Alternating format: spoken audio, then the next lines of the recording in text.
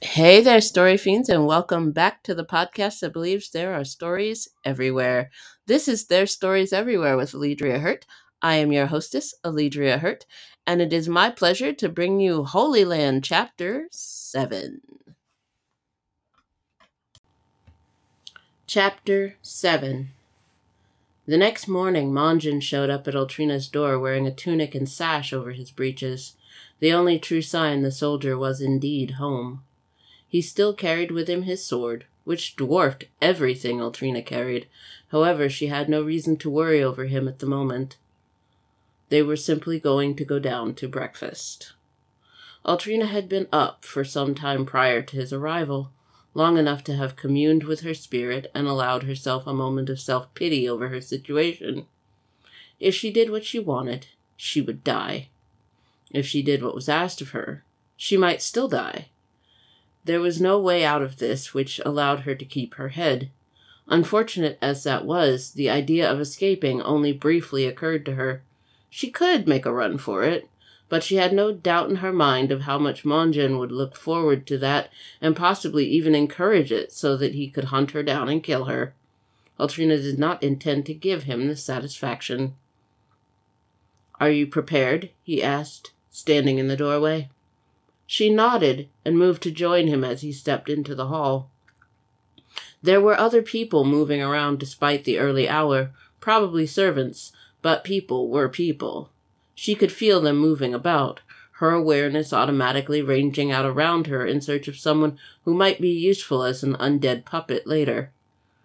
Can you actually do what the king is asking? There it was. The question Altrina had no answer for. The answer was yes or no in his mind, but in hers there were other things which impacted her decision. If she chose to do what she was told and kept it exactly as things were meant to go, then perhaps she could be said to have done what the king asked. Of course, she could do what she had envisioned the night before and lose her head in the process. It was simply a matter of making a choice which would determine the exact length of her life, in all honesty. "I can," she said simply. She could bring someone, perhaps even the princess, back into the princess's body, but that didn't mean she would be who she had been previously. In fact, there was a nearly perfect chance that time in the afterlife had changed her. Would the king even want her back after everything she had seen? Altrina didn't have to worry about that part overmuch. In truth, there was nothing she could do about it. Her choices were few, limited. They passed a servant in the hall with a heavily laden tray. The mugs on it were empty, but the jug set in the center sloshed with his every step. He seemed to be having trouble with it, though he made every attempt to keep the platter aloft. Altrina marked him not so much for his trouble, but his obvious age. In death, everyone was much the same. It was life that played unfairly. The servant disappeared around the corner of the corridor, leaving the pair alone as they walked the halls of the citadel, each busy with their own thoughts.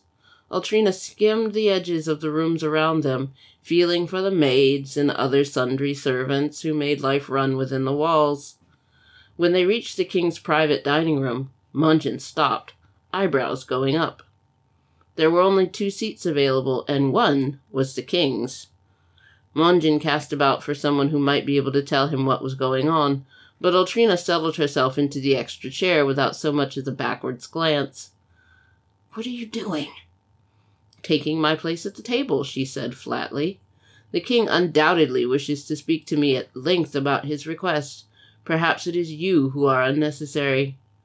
Her tone said nothing untoward, but it was obvious she did not intend to move or relinquish her space. "You have not been bid to sit," he said. "I have not been bid to stand either," Altrina said quietly, her hands in her lap. She closed her eyes and began to prepare herself for what was to come next. The king would enter, and he would make his demands, whether it be that she stand in his presence and allow Monjin her seat, or that he call on Monjin to stand at his right hand and show the power of the throne. It mattered to her neither way. She was prepared for both eventualities. The king might have power over all the world as she knew it, but he did not have great power over her. Altrina would be her own woman to the end. The king entered to the sound of a door being thrown open and approached the table with his tunic only half done. "We must hurry," he said without fanfare before sitting down. "Things have changed." Altrina said nothing as Monjan took up a place at the king's elbow. As she had not been bid to sit or stand, Altrina stayed where she was and waited for the rest of the message. Things changing in such a way that the king himself would appear to a meeting without his full dress meant nothing good. Monjan stood with his hands behind his back, a position which would let him palm a weapon should it become necessary to protect his king at a moment's notice. Altrina could agree with that. "The ball must happen within the next fortnight, which means my daughter must be able to attend by then. I need to know, puppeteer, what more do you require to do what I ask?" For a moment, Altrina considered what was necessary. She needed a sacrifice. That much she knew from experience. However, what else she might need, she didn't know. The scroll broke of bringing others to life, but it said truthfully very little about it. The sacrifice was necessary to appease the afterlife, which was being robbed of its proper due when one stole the soul from it. However, the rest was pure guesswork on her part. Altrina racked her brain in those moments as she looked into the desperate eyes of the king. What else did she need? She needed time. Time to figure out what she needed and time to figure out what the princess before she could hope to find the right spirit. "I need to enter the princess's chambers, and I need time to speak with those who knew her well." "I can grant you those things. How much time will you need?" "I will have her ready in time for the ball, but I cannot say sooner." Storm clouds passed across the king's face, but he did not speak in a thunderous voice. It was a whisper, like a breeze heralding the worst yet to come. "You will do this for me, or you will die." A moment later, a man dressed in the colors of the citadel entered, flanked by 2 men with trays. Apparently the food had arrived. Altrina took those moments while the food was being delivered to think. There was definitely something she needed, but without knowing what it was, she would have quite a time getting it.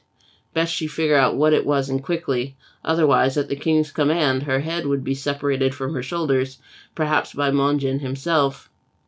Her appetite took a turn for the worse as she contemplated her rather near death. All things considered, perhaps it would be a relief to finally finish her life. She would no longer have to live with what had happened before. She could join her family in the afterlife. That thought was immediately followed by the awareness she had no intention of dying. There was a way out of this, and she just had to find it. Set before them were several things Altrina did not immediately recognize.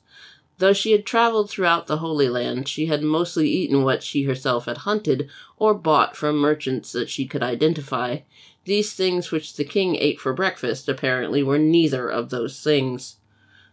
The king sat with his plate before him, as others placed things on it. Altrina waved away the food she didn't know, and tried to see what there was which she could tell what it was. The servants drew up their eyebrows at her behavior, though they said nothing. Then they looked to the king for his approval or disapproval of her behavior. Silence. He said nothing, and seemed to be more preoccupied with his own plate and starting to eat, to notice what Altrina was doing. The servants withdrew to the edge of the room a few moments later, taking the trays with them and covering them with cloth. With a nearly empty plate, Altrina tucked into what was there. She would discover her way to the kitchen later, when she was free to roam, assuming, of course, she didn't have to have some form of leash on her to keep her from going where she pleased. Monjan hadn't moved from his position, though his face said he paid attention to what was going on. Perhaps he had eaten earlier and did not truly need to join them for breakfast. Altrina herself, watching him through hooded eyes, waiting for him to say or do something which might give her a clue to what he was thinking. Yet there he stood, stone-faced in spite of everything.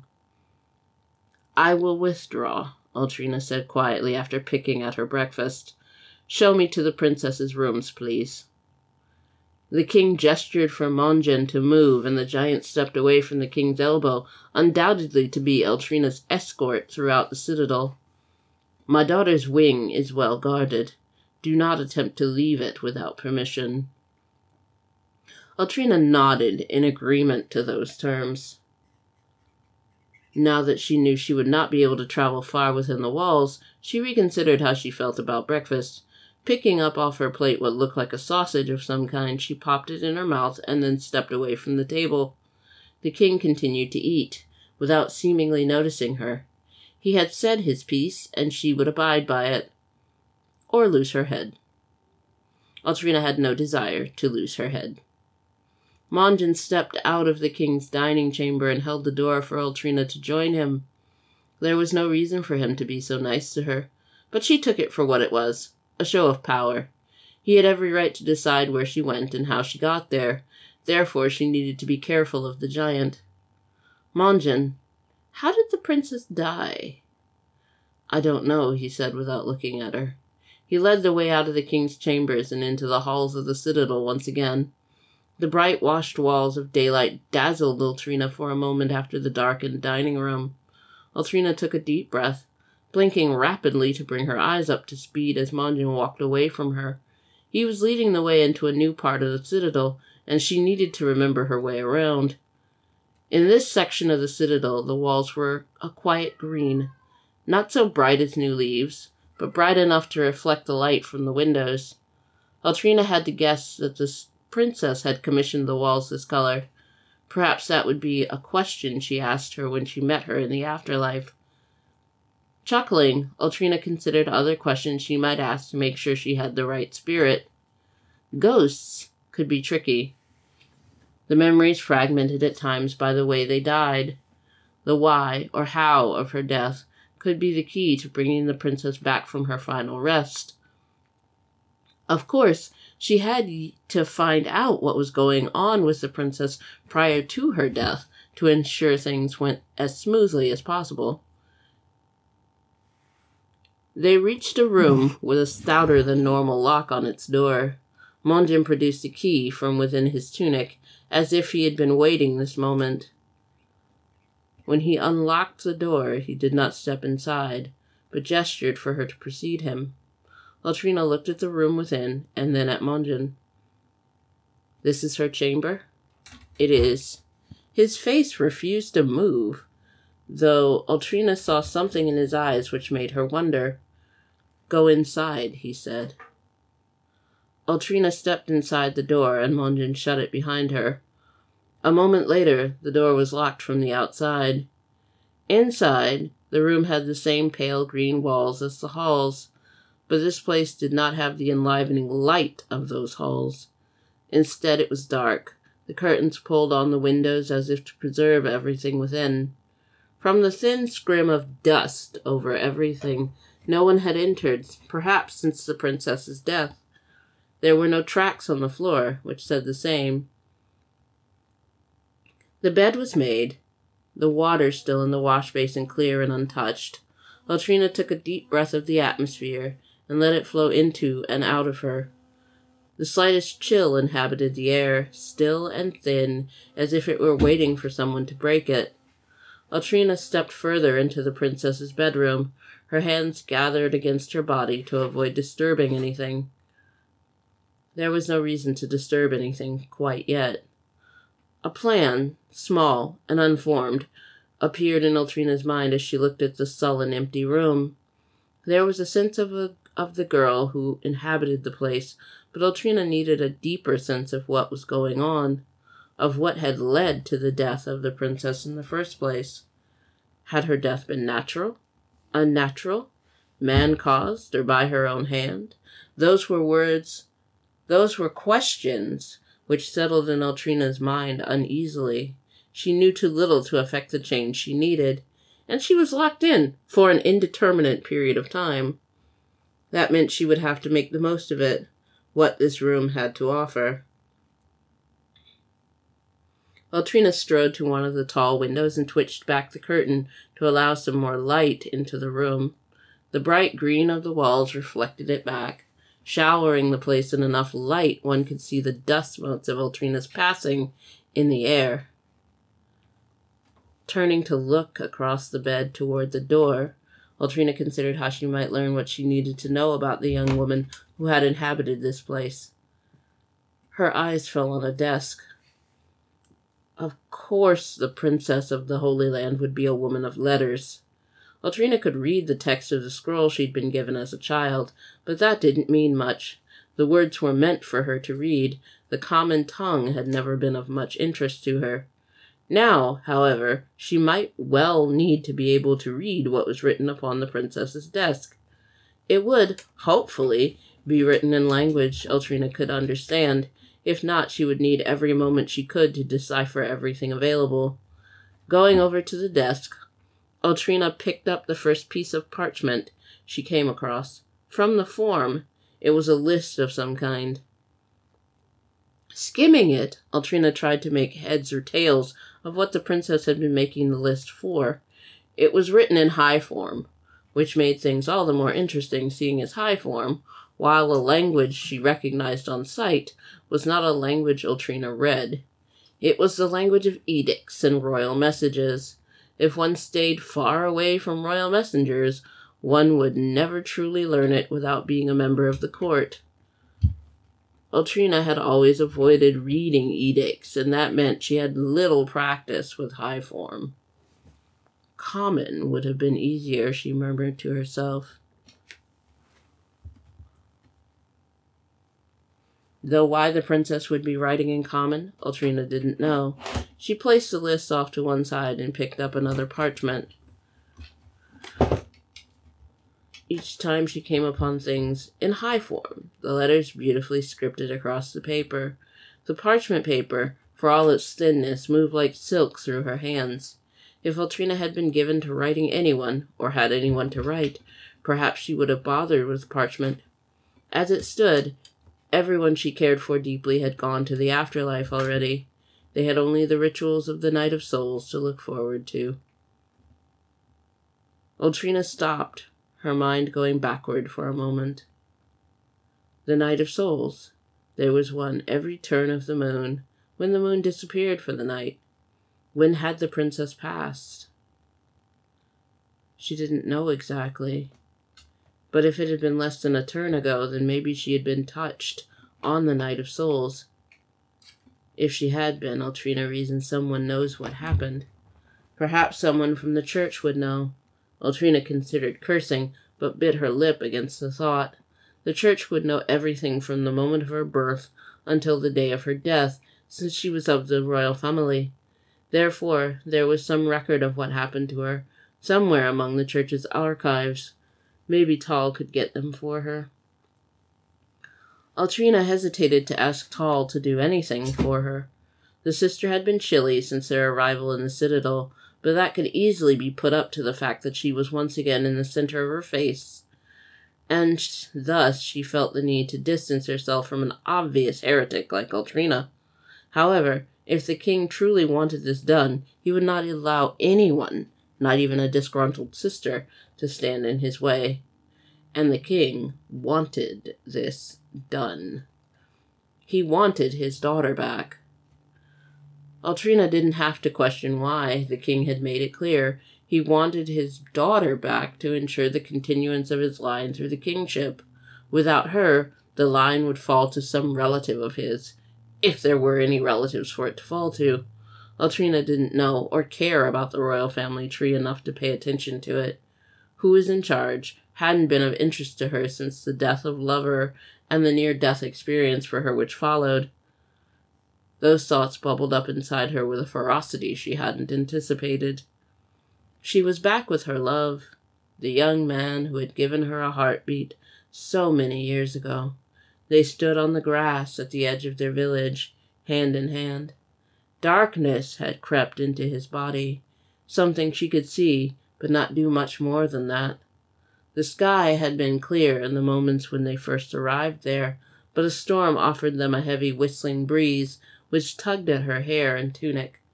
Altrina swallowed, knowing what would happen next. This wasn't a dream she had, but a nightmare, which reminded her again and again of the world she had lost.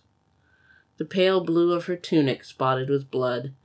As he coughed suddenly, his whole body shivering enough to make her own hands shake, Latrina caught him as his knees buckled and he convulsed, her eyes filling with tears.